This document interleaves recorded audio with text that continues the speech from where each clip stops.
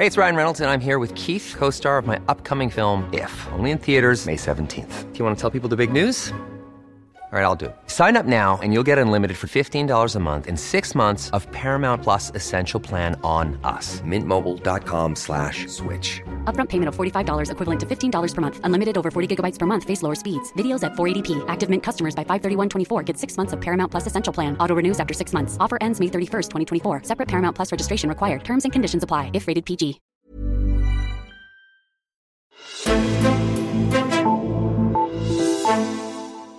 Har du tænkt på, hvem der egentlig sørger for, at der er vand i hanen? Hvis du bor i en af landets største byer, så er det formentlig et topprofessionelt vandværk, men hvis man kommer uden for de store byer i Danmark, ud i de mindre byer, så er det faktisk frivillige, der sørger for, at vandet kommer ud til de tørstige og beskidte danskere. Det vand, der kommer ud i hanerne, er den danske forsyningssikkerhed i en nøddeskal, og derfor er området også kommet under stor politisk bevågenhed. Spørgsmålet har været, om frivilligheden skulle fortsætte med at drive vandværkerne og fjernvarmen, eller om opgaven er for stor, og man i stedet burde professionalisere sektoren. En af regeringens seneste aftaler betød, at frivillige stadig kan sørge for vores vand og for fjernvarmen, men den vej har været lang og snørklet, og frivilligheden på forsyningsvirksomhederne går en tung fremtid i møde. Alting Azure sætter fokus på den historie i dagens udgave. Mit navn er Henrik Axel Bugter. Og jeg har fået besøg af dig, Claus Ulrik Mortensen, til at tale om det. Velkommen til. Jo, tak. Du er journalist på vores civilsamfundsportal, og så er du tidligere redaktør på forsyningsområdet herinde i huset, og du har lavet et tema om frivillighed i forsyningsbranchen. Og Claus, til at starte med, så skal vi måske lige slå fast, hvad er det for en opgave, de her frivillige på vandværkerne og fjernvarmeværkerne går og laver? Det er meget forskelligt fra værk til værk og fra sektor til sektor. Hvis vi starter med de helt små vandværker, som er ejet af forbrugerne, og der er ca. 2.500 af dem, så har du en bestyrelsesformand, en næstformand, en kasserer osv., som udover at stå for det sådan rent formelt organisatoriske, afvikle generalforsamlinger og have styr på vedtægter osv., så er det også dem, der tager telefonen, hvis der er altså problemer ude hos forbrugerne. Det kan være forurening, eller nogen finder ud af, at vandet ikke kommer ud, som det plejer at gøre. Og så er det dem, der må ud og kigge og ligesom lave forundersøgelsen, og så bestille nogle teknikere, der kommer ud og kigger på det.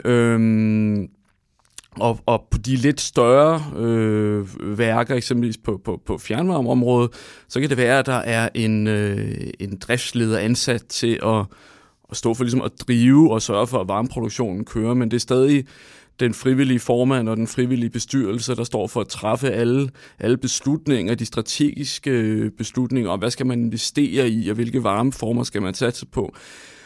Og det betyder jo, at det kræver en stor viden om det, man arbejder med, og en viden, som også tit går ud over, hvad man kan forvente, at den helt almindelige mand eller kvinde på gaden vil kunne byde ind med. Klar. Det og sådan har det jo faktisk været i lang tid, det her med, at der har været frivillige kræfter, der har kunne gå ind og drive de her værker. Men så i 2016, så kommer der fokus på det her område rent politisk, og den daværende regering med Lars Christian Lilleholt, de foreslår, at man skulle erstatte frivilligheden og professionalisere den her forsyningssektor i stedet for. Hvorfor skulle man det?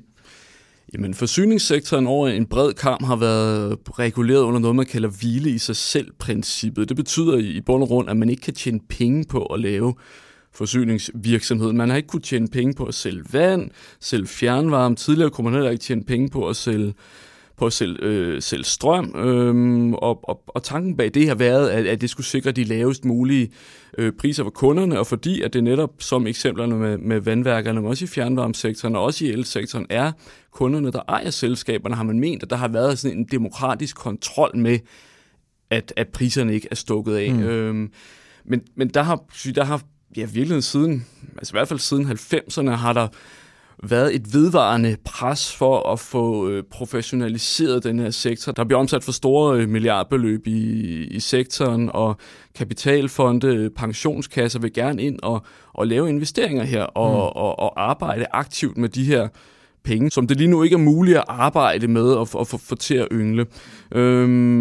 Det betød så, at regeringen i 2016 lagde en ny strategi frem. Den første strategi for forsyningssektoren blev det understreget, at det var, hvor man sagde, vi har ikke længere tillid til, at de lokale kræfter løser det godt nok. Man har lavet grafer over produktivitetsudvikling i forskellige sektorer og mente, at forsyningssektoren var gået i stå, og der skulle nye ting ind. Man fik blandt andet McKinsey til at lave en analyse, der viste, at man kunne effektivisere for cirka 7 milliarder kroner årligt ved at åbne op for, at man kunne simpelthen få afkast i varmeselskaberne især. Og det skabte en frygtelig masse ballade, ramaskrig og... fordi det endte jo med, at den her aftale, den så ikke går hen og bliver vedtaget. Der er ikke flertal for den. Hvorfor er det sådan? Ja, nu er det 2,5 år siden, at regeringen lagde sin store forsyningsstrategi frem, og det er ganske få af de ting, man spiller ud med, som rent faktisk er blevet gennemført. Grundtanken var som sagt, at man skulle kunne tjene penge på at drive de her forsyninger, og der endte man med forrige sommer om at lave en aftale, der gik den stik modsatte retning, som fastslog, at det ikke skulle være muligt i fjernvarmesektoren at trække overskud ud.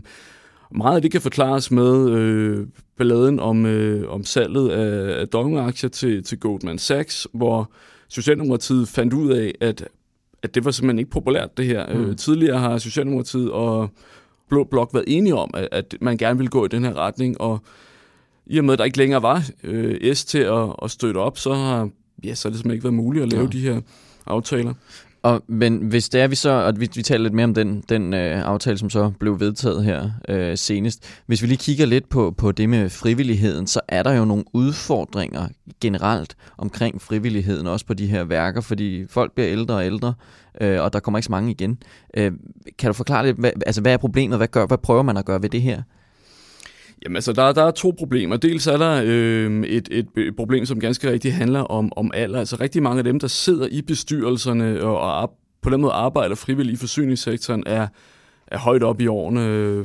Virkelig pensionister, rigtig mange af dem. Og når de trækker sig, er det flere steder. Altså det er svært at finde nye til at tage over. Det er den ene del af det. Den anden del af det er, at der bliver stillet stærkere krav til dokumentation, til bogføring, og som jeg også fortalte før, altså netop den tilliden til, at det bare kører, den er der ikke længere nødvendigvis. Og det på langt hen ad banen giver det jo også mening. Altså, vi lever i et samfund, hvor dokumentationskrav alle steder er stigende. Hvorfor skulle forsyningssektoren gå fri der?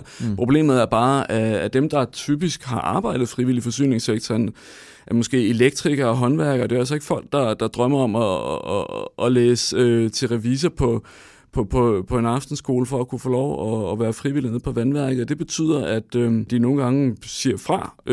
Og problemet er, hvad gør man så?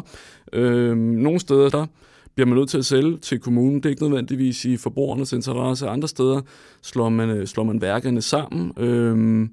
En anden grund til at lave de her fusioner er også, at man simpelthen er nødt til at skabe en større kritisk masse, netop fordi at især fjernvarmesektoren står over for, at man skal bevæge sig væk fra gamle gasmotorer og over i retning af enten nogle biomasse eller store varmepumper. Og igen, det er beslutninger, som kræver kompetencer og også nogle gange ekstern konsulentydelse, og der er det bare nemmere at være større. Okay. Og det her med frivillighed, det er jo, som du også siger, så kommer det i fokus anden gang, at regeringen ligesom fremlægger en strategi for det her område. Hvad er årsagen til, at man går fra, at man ligesom skal professionalisere området rigtig meget til så at have mere fokus på, at frivillighed sagtens kan være en del af det? Ja, det interessante er, at ikke alene gik man bort fra ideen om, at man skulle tjene penge på at drive eksempelvis fjernvarmevirksomhed. Man lavede også en aftale på vandområdet, som hævede loftet for, hvilke selskaber, der kan få lov at slippe for denne her rigide regulering. Den har tidligere ligget på 200.000 kubikmeter årligt, hævede man til 800.000. Det betyder en hel masse selskaber, som har svært ved at få det til at fungere, har nu lettere ved at få det til at køre frivilligt fremover. Der er mindre byråkrati, så eller hvad? Ja, det vil der komme på kort sigt. Men meget af det skyldes, ganske enkelt godt lobbyarbejde for vandsektorens vedkommende. Jeg tror ikke, man kan afvise, at noget af det skyldes udsigten til et valg. Altså den aftale, vi taler om nu her, blev indgået i december måned, at det er bare noget, der er populært ude lokalt. Mm-hmm. Så nu er vi så her, at der alligevel er kommet en aftale, hvor der er, man på en eller anden måde har forbedret forholdene for frivillige, eller måske er bedre forhold for at være frivillig på de her værker. Så er alt godt nu, eller hvad? Ja, det kan læses på 2 måder. Nogle steder i sektoren mener man, at man står bedre, end man har stået i lang tid. Og andre steder mener man, at nu er på kort sigt har man fået nogle lunser, men det vedvarende pres, det ligger der stadig. Og så der er også bare en frygt for, at når valget er overstået, og så vil der komme nye konsulenthuse, eller vil komme nye grønne vækstteams og så videre, som vil foreslå at kigge på det her. Et eksempel er regeringens grønne vækstteam, som for få måneder siden afleverede en rapport, hvor en af anbefalingerne blandt andet var at konkurrenceudsætte forsyningssektoren. Så det findes stadig, det er bare ikke allerøverst på den politiske dagsorden lige nu. Okay. Og det her, det er jo et stort område, og det er også en serie, som du har gang i inde på vores civilsamfundsportal. Man kan også godt læse den på Altinget Forsyning. Så hvis man synes, at det her er interessant, så er der meget mere stof fra dig, Claus Ulrik Mortensen, inde på Altingets hjemmeside, så kan man hoppe derind og finde det. I første omgang så vil jeg sige tak, fordi du kom forbi studiet og gjorde os klogere her. Velkommen. Men selvfølgelig så har jeg også fundet 3 historier fra Altinget til dagens udsendelse. Et stort skridt for social beskyttelse af europæiske arbejdere, der bevæger sig over landegrænser, eller rigtig trist og urimeligt. Så forskellige er reaktionerne på den aftale, som tirsdag blev indgået mellem forhandlere fra Europaparlamentet, Ministerrådet og Europakommissionen. Med aftalen reviderer man reglerne om social sikring, blandt andet reglerne for, hvornår man kan få adgang til dagpenge i et andet EU-land. Og nu står det klart, at borgerne fra andre EU-lande fremover vil få lettere adgang til dagpenge i Danmark, end de har i dag. Den danske regering har ellers med opbakning fra størstedelen af oppositionen kæmpet hårdt for at fastholde den danske praksis, hvor man skal betale til en dansk A-kasse i 3 måneder for at få ret til dagpenge. Fremover vil man kunne få dagpengeret efter 1 måned. Beskæftigelsesminister Troels Lund Poulsen kaldte det for nyligt over for DR urimeligt at forkorte optjeningsperioden til 1 måned. Flere af de nuværende nordatlantiske folketingsmedlemmer er allerede nu i gang med at sondere terrænet for at få en fornemmelse af, om Mette Frederiksen eller Lars Løkke Rasmussen vil være den mest hensigtsmæssige at pege på efter det kommende valg. Det gælder blandt andet for det grønlandske folketingsmedlem Aaja Chemnitz Larsen fra IA, der har haft møder med både Mette Frederiksen og Lars Løkke Rasmussen. Hun er opstillet for et venstreorienteret parti og regnes i dag som en del af Rød Blok i Folketinget. Men vi er nødt til at være forberedte på flere scenarier og statsministerkandidater inden et valg, siger hun til Altinget. Det har været diskuteret i årevis, og nu skal en række fagfolk undersøge, om det giver mening at lave læreruddannelsen om og gøre den til en 5-årig uddannelse på universitetet. Det skriver Politikken. Uddannelsesminister Tommy Ahlers mener, at uddannelsen skal være mere ambitiøs, og han er åben for at forlænge den til en 5-årig kandidatuddannelse, hvis det viser sig at være den bedste måde at nå målet på. Nu nedsætter han en kommission, som med inspiration fra udlandet skal se på mulige løsninger. Den skal både se på, hvordan en ny uddannelse kan fungere på professionshøjskoler og universiteter, og den skal se på erfaringer fra de nordiske lande samt Holland, Storbritannien, Tyskland, New Zealand, Canada og Singapore, hvor i flere lande har gjort uddannelsen længere og forankret den på universitetet. Tak fordi du lyttede med til dagens udgave af Altinget Azure. Den store Brexit-dag, den nærmer sig med hastige skridt, og fredag eftermiddag der har vi en topmøde-podcast klar fra vores Bruxelles-redaktion, hvor du får de seneste opdateringer om, hvorvidt skæringsdatoen for Brexit bliver udskudt. Find Altinget Parlamentet i din podcast-app, og så er du klar til den udsendelse på fredag. Mit navn er Henrik Axel Bugter, og vi lyttes ved.